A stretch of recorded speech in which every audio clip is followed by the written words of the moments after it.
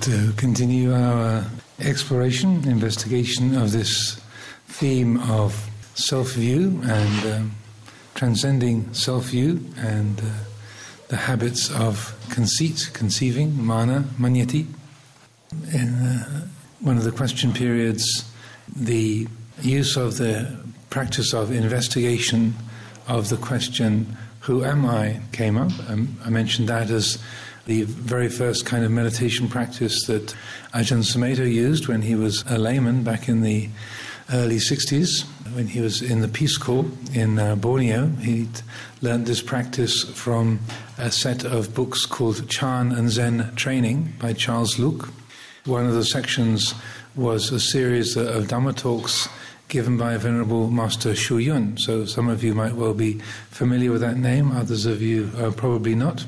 This, as I understand it, was from a retreat that he led in Shanghai at Dragonflower Monastery in 1953 when he was 114 years old. So still leading retreats at the age of 114. He lived until he was 120.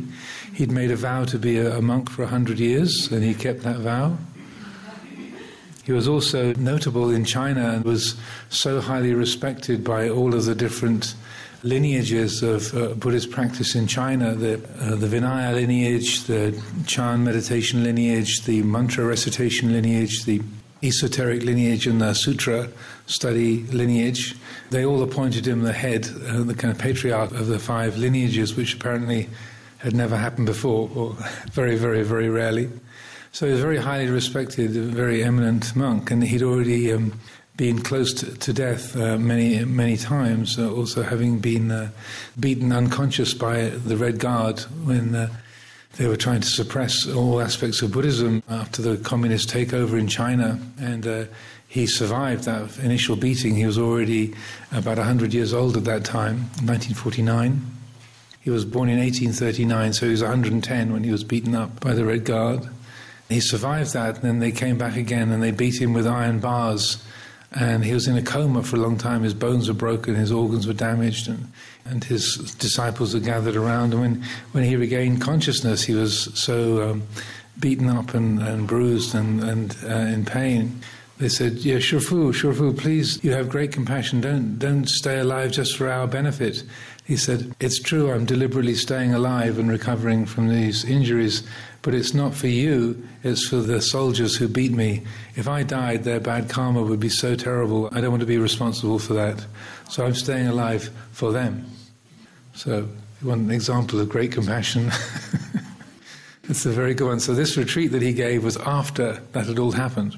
This was like 2 or 3 years later that he gave this retreat. And the Dhamma talks from this retreat were recorded and published in English by Charles Luke.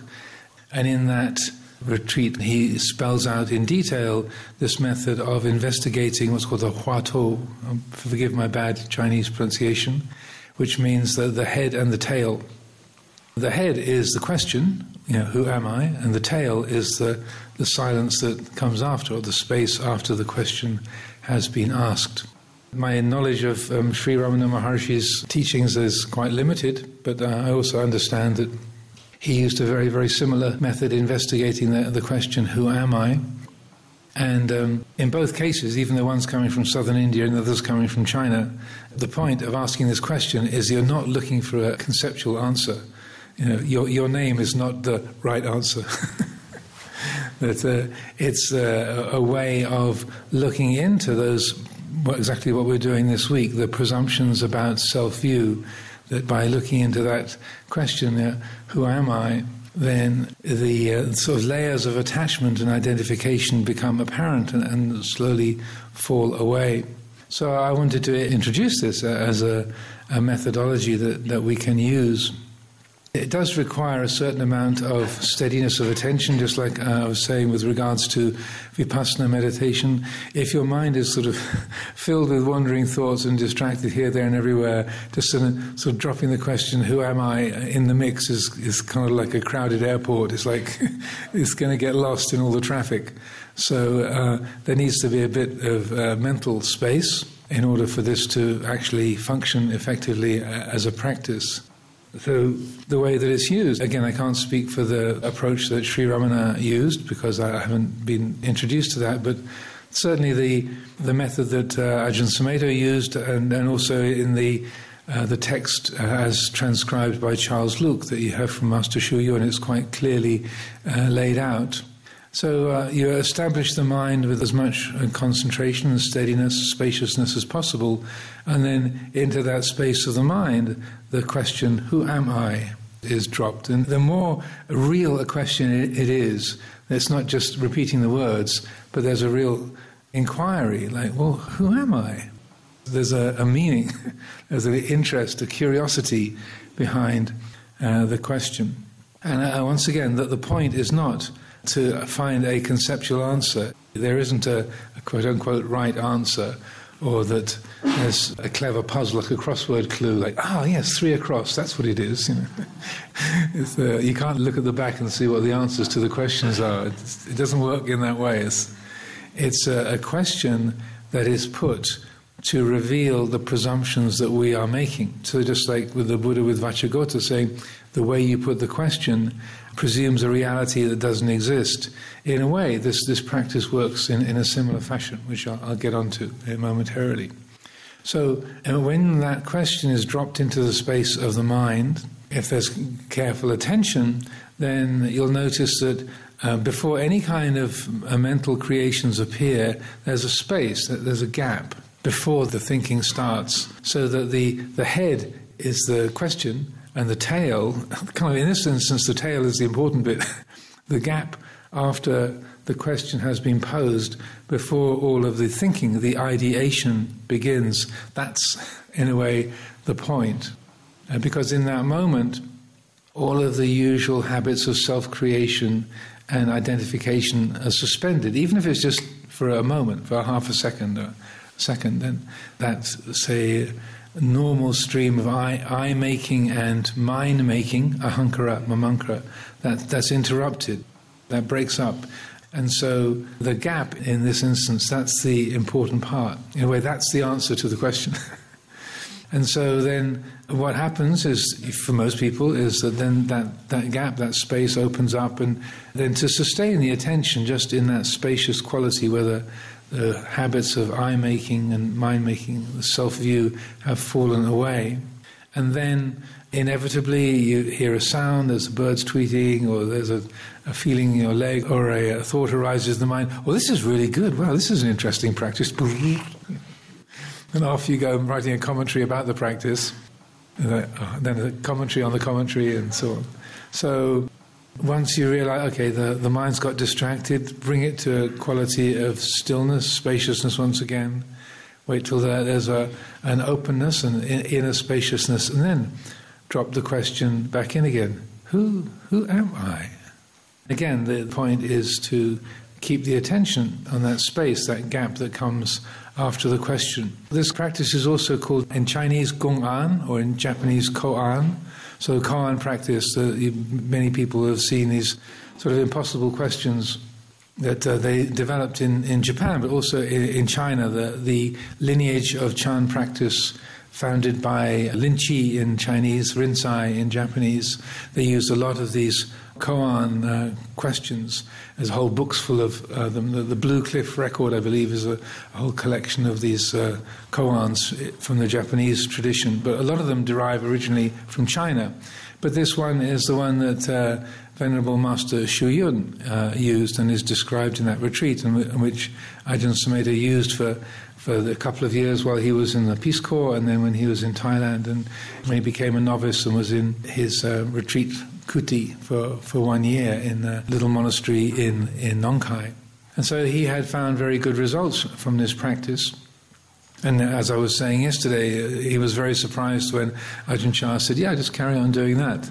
Even though he'd never even heard of that kind of a practice before, he thought, well, go with the results. But to go back to the practice itself, one of the aspects of it, and in a way that revelation of what presumptions are being made when you put the question, who am I? It's quite common after a little while for there to be the intuition, hang on a minute, who isn't quite the right word. It isn't really a who, It's more of a what. What am I? So it's quite all right to change the question. It's not like, oh, the instruction was, it has to be, who am I? No. So it's quite all right to let the question modulate, because the point is not the question, the point is the interruption of self-view and I-making and mind-making. That's the point. So then to let the question change, to modulate, to be, what am I? Again, it's going to be different for different people, but along the way, you can find that, well, even the word I sounds weird. It's like, again, that intuition can arise informed by the wisdom faculty of our own citta, our own heart. Say, well, that's not really it either. It's like, what is this? What is it? And in Korea, actually, that's the question they use most commonly in this Gong'an practice, is what is it? And so in developing this practice, using this practice, feel free to let the question change. Use your own language, of course. You don't have to say it in English. You can say it in Hindi or Urdu or French or German or whatever. The point is not the language. The point is the space that opens up. Because in that moment, when that self-view and conceit breaks up, then in that moment the mind is awake. There's a quality of spaciousness, a simplicity, a peacefulness. It's not like an ecstatic, blissful kind of wah, kind of blast of energy or bright lights. It's just, in a way, a quiet normality. It's peaceful, it's clear, it's spacious, and a sense of limitlessness or openness, and no sense of I who is the experiencer. The I can then be seen to be sort of coming in, but again, that is a really good opportunity to see the I, the person being born. Like from that spacious, open, non-personhood, non-personal quality, then boop, I'm really getting somewhere with this. That I-ness is kind of clearly visible because it's got a plain backdrop against which it can be felt and seen and known. So again, I would say if you use this as a practice, just to let it develop and take shape as it will. So sometimes it just can reduce to the word what? or just a question mark without any kind of word, just to highlight that sense of a doer, a knower, an experiencer, that the mind is creating the I formation, the me and mine, that those are mental objects, they're patterns of mental activity that's so familiar, so ordinary, so normal that we don't notice them, just like the force of gravity or the change of light during the day. It just happens all the time, happens every day, so it's not noticeable. But we're using this kind of a practice to notice what is usually unnoticeable. This is one of the areas where having a lot of intelligence and a really bright mind is not incredibly helpful. Because if we have a mind that likes to explain things and figure things out and have a good narrative about what's going on, that can easily sort of jump in and start writing a thesis, at least a poem or something about it, and clarifying and naming. And I'm not putting down intelligence or brightness of mind, but in this kind of a practice, it can be a bit of an obstruction because it can be so quick to come in and say, oh, this is really interesting because, and off it goes. And you say, no, who is doing all this brilliant thinking? Who does this belong to? So you can use it by changing the question, letting that modulate. Also, another variant of this practice is not to use a question, but to use a statement. Just the word I. And if you let the mind be really spacious and clear and steady, just thinking the word I, even as I say that, this is the kind of weirdness. It's like, huh? What? So that in the heart which is going, what? That's the thing to trust. It says, what the heck is that? This I. And that strangeness, like, what's that referring to? What's that word I, that concept I? What's that here that word is referring to? What is the referent? What is this referring to? Oh.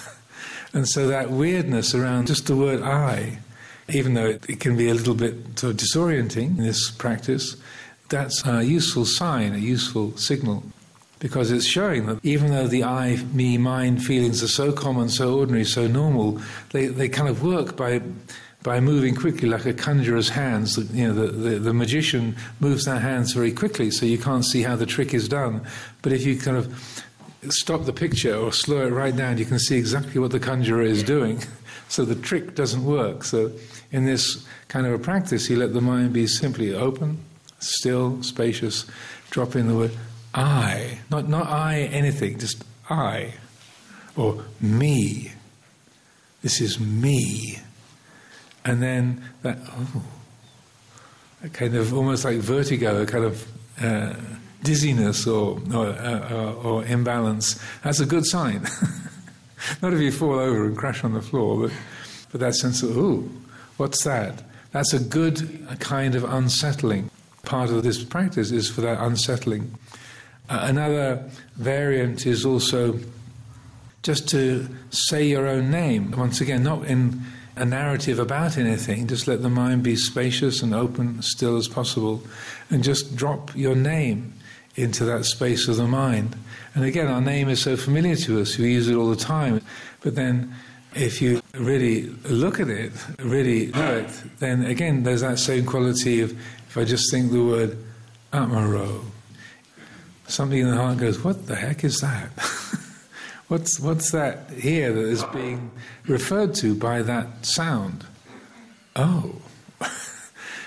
So these are all different avenues that can be used to use, so investigation, wise reflection, to reveal those habits of attitude and habits of mind that are so common, so everyday, but if they are highlighted, if they're illuminated in this way, then they can be seen through, and their limiting and stressful quality can be let go of. Also part of it, it's kind of what they call a trigger warning. This kind of practice can also be deeply threatening to the ego. So if we have got strongly formed habits of self-view and egotistical perspectives, this can shake those habits up quite substantially. Like, ugh, you know, if I'm not this, then what am I? And so that can really throw us off balance. And I think the other day when I was giving the talk in Bodh Gaya, I mentioned this when I was a teenager, a student, about the same time that I met His Holiness Dudjom Rinpoche. I had this experience of seeing my face in the mirror, and I couldn't get me into the face. It was my face, it wasn't anybody else's. I had a beard at the time and sort of bushy hair, and just looking at this face in the mirror, and I couldn't get any me into it. And it was really unsettling. It was very freaky. I just looking at it, what's that got to do with what's here? And there's like, no, at that moment, it was chemically induced, I confess. I didn't mention that in Bodh Gaya, but I thought under the Bodhi tree I'd leave that out. But there was a particular brand of marijuana called Durban Poison. Some of you might be familiar with. Durban Poison was involved in the experience. But I wasn't hallucinating. My vision was very clear. There was just no connection between that face and what was looking at the face, what was knowing it. Because up to that point, I'd only known sort of self-centered perspectives in life, and that's the only reference I had. It was very, very freaky, very unsettling, and there was a sense, well, if I'm not that, what am I? And then there was a roaring silence. So that really was challenging, unsettling, and I took the refuge that most British people do is I put the kettle on, made a cup of tea. Just put the kettle on. Just sit down, put the kettle on, and take it one step at a time.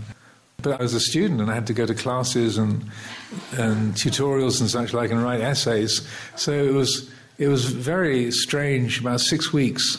But it was interesting, just to speak on that for a little bit, that some kind of strange intuition that said, don't panic, you're not crazy. And don't go and see the college psychiatrist. You're not crazy. Don't panic. Just stay with this. And so I decided to follow that intuition and just took things one step at a time. And after about 6 weeks, then it had abated. But it was very challenging. So it's a kind of trigger warning, that this kind of approach to dismantling our familiar egoic structures can reorient our world, can unpick our world in ways that are challenging. So there's a kind of a warning for taking this medicine. The side effects of this practice might include disorientation as well as liberation. But these practices have persisted for many centuries and have been found to be extraordinarily liberating, because within the context of Buddha Dhamma, that kind of experience of seeing a face and saying, well, what's that got to do with that which is knowing it? It's like, well, of course, duh. Sabbe Dhamma Anatta, all Dhammas are not self. So, oh, great. So a few years later, after I come into the monastery, and I was living alone in a little hermitage in the southwest of England, and I had another similar non-chemically induced experience, just because of solitude and a lot of meditation, I found my mind in the same kind of perception, and it was totally different. It's like, oh yeah, this is great, rather than everything is weird and wrong and I don't know what to do with this. Having the context of the Buddha's teaching and the teachings on not self, then it all made sense, because from the ego point of view, that kind of insight is a profound sense of loss. I was this person and now I'm nobody. I'm not that, so what am I? I'm nothing. But then with the insight of anatta being a backdrop for that, then we can see, well, that never was me in the first place. So it was only an impression that was the result of birth and growing up, and a language and an education and a family and so on and so forth, creates the idea that I am this body, this mind, this personality. But that was never the reality in the first place. So from a Buddhist perspective, from that Dhamma perspective, then a very similar experience was greatly sort of liberating and delightful, rather than horrifying and freaky. Another of the things that I wanted to introduce, at the end of the morning sitting, then we chanted the Nibbana Sutta. Perhaps a few of you weren't here. There seems to be a few more bodies in the room than there were between 6:30 and 7:30. I'm not taking names, but just a sort of rough head count. We chanted the Nibbana Sutta, the verses on the unconditioned. It's one of a couple of teachings that are very, very helpful to reflect upon, again, in terms of letting go of self-view. If this body, this personality, this sense of I is not absolutely real, what is real?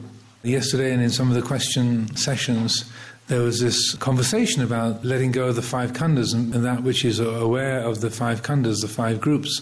That not being a person or not being personal, one of the ways that the Buddha speaks about this fundamental reality, this transcendent reality that is, say, outside of the five khandhas or not related to the five khandhas. There's a few teachings where he does talk about this. The Nibbana Sutta, this is the Udana, the inspired utterances, chapter 8, sutta number 3. Udana 8.3, and there's a series of short teachings he gives about Nibbana and ultimate reality. And so this teaching is very worthy of consideration, because it's also, in a way, a linchpin of insight meditation and why liberation is possible. So as it says, just to read the English, there is an unborn, unoriginated, uncreated and unformed. If there was not this unborn, unoriginated, uncreated, this unformed, freedom from the world of the born, the originated, the created, the formed, would not be possible. But since there is an unborn, unoriginated, uncreated, and unformed, therefore is freedom possible from the world of the born, the originated, the created, and the formed. This is a very profound teaching, one of Ajahn Sumedho's favourite teachings, and just before he left Amravati, when he retired, he requested that we include this in our regular daily chanting. So we came up with the Pali and the English translation with it and introduced this into our regular chanting, because it's an extraordinarily profound teaching, and similar to the discussion we were having about that awareness which transcends the five khandhas, that is also one of the key teachings that Ajahn Chah received from his teacher, Venerable Ajahn Mun. Ajahn Chah was only with Ajahn Mun for 3 days. He didn't spend long with his teacher. I believe on the third night that he was there, Venerable Ajahn Mun gave this particular teaching, which was that which is aware of the mind objects of the five khandhas is intrinsically separate and transcendent from that. If the mind that is aware was not transcendent of the five khandhas, liberation would be impossible. But because that quality of awareness is intrinsically, say, transcendent and not limited by the five khandhas, that's why liberation is possible. And for the young Ajahn Chah, he'd only been a monk about, that was 1949, so I think he'd been a monk about 9-10 years by that time. As he put it, the light came on. And he was very struck by that, and that was like an informing insight for his practice ever since, that there has to be a quality of awareness which is outside of the five khandhas, which knows the five khandhas, form, feeling, perception, mental formations, consciousness, and is not limited by that. Otherwise, liberation would be impossible. And similarly, in this teaching, the Buddha is spelling it out. Atti bhikkhave ajatang abhutang akatang asankatang. There is this unborn, unoriginated. There is this transcendent reality. Another very closely related teaching is the first sutta in that chapter 8, Udana chapter 8, sutta number 1. We haven't got the text here, but the Buddha points out there is that ayatana, and the word ayatana means a sphere of being or a domain, a dimension is a good word. There is that dimension, that ayatana, where there is no earth, no water, no fire, no wind. The four elements don't apply. There is no dying, no reappearance, no sun, no moon, no stars, no coming, no going, no standing still. It has no basis, no development, and no support. This, I tell you, is the end of suffering. So again, to the habits of self-centered thinking, I think, that sounds really uncomfortable. Like no sun, no moon, no stars, no coming, no going, no basis, no support. Eek! It feels like threatening or dangerous. And again, it's dangerous, what's threatening to the ego and to the habits of self-centered thinking, if it's taken from the Dhamma perspective.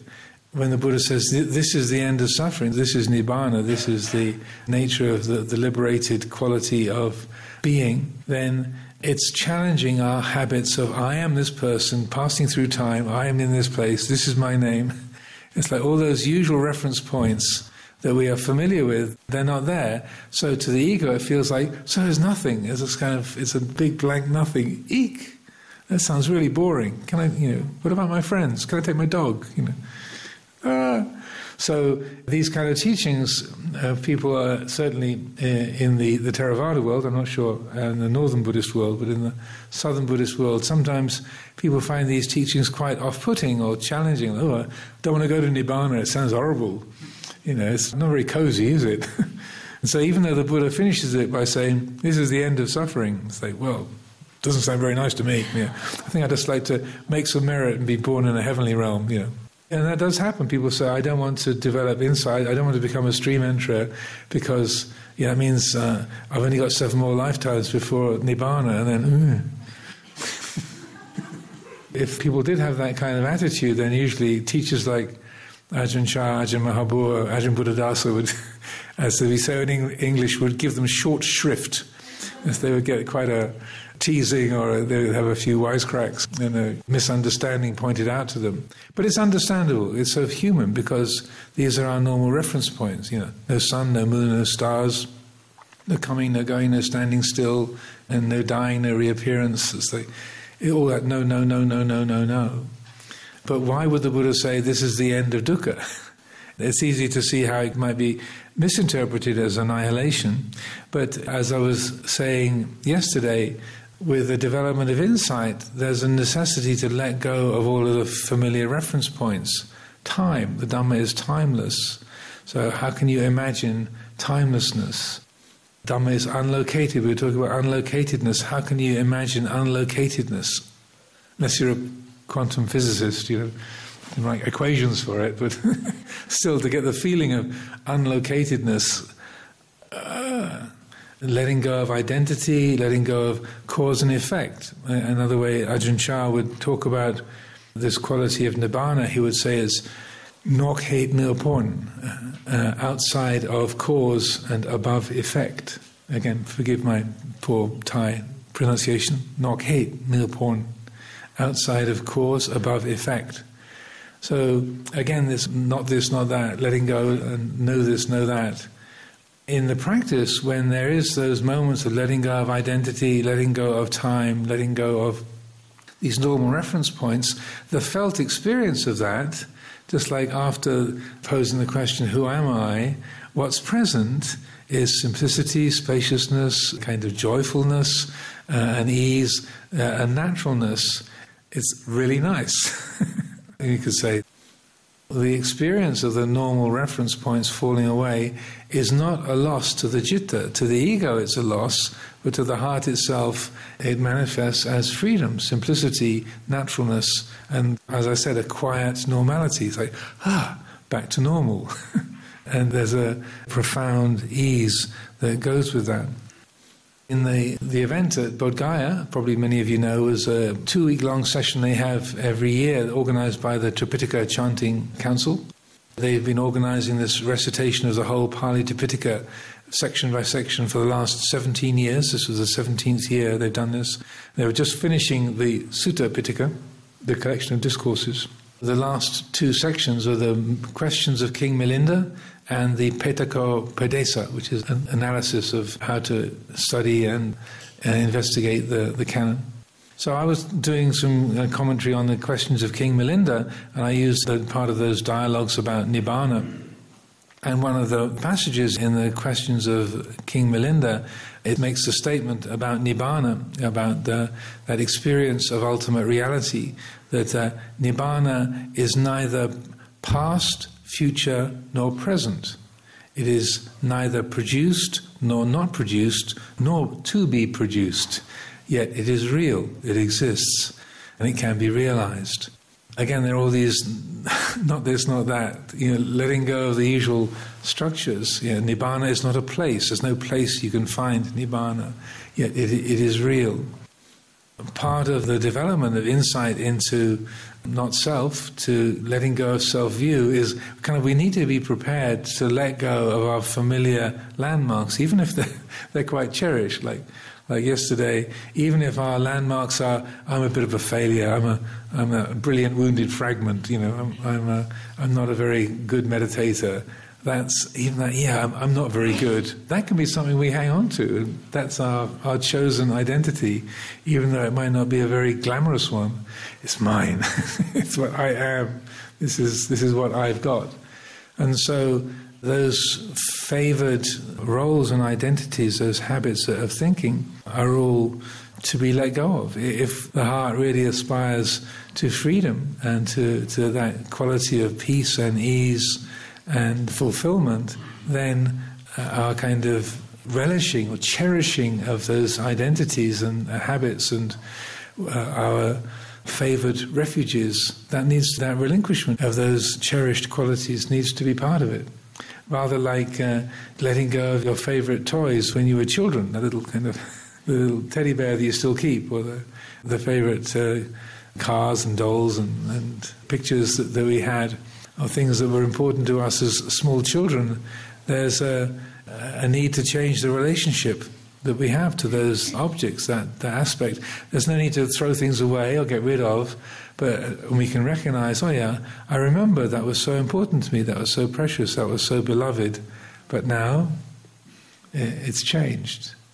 This gentleman was asking about stream entry, and one of the other aspects of stream entry I didn't mention yesterday, which is helpful to consider in this context is another way of talking about stream entry, that breakthrough to the sort of guaranteed enlightenment, is called a change of lineage, a gotrabhu. Gotra means your family or your lineage, your clan.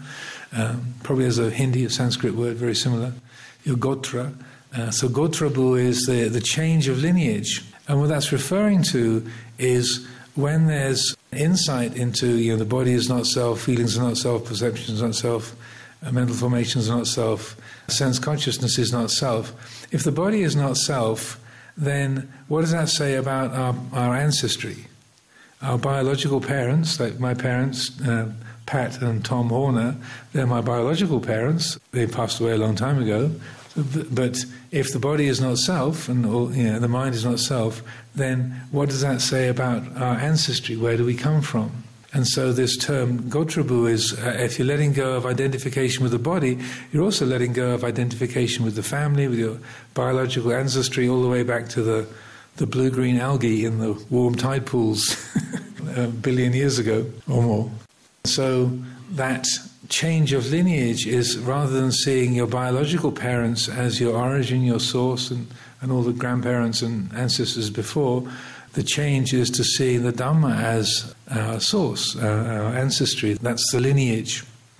Is recognizing that this citta is, as I say, born of the Dhamma, the Dhamma jati. In the Thai language, Dhammachat means natural. It comes from the Pali word Dhamma jati, born of the Dhamma. And so that change of lineage, again, it's a loss. Like, oh, I like my family. Well, most of them, are like, well, that's the betrayal, or that's unfaithful, that's disrespectful.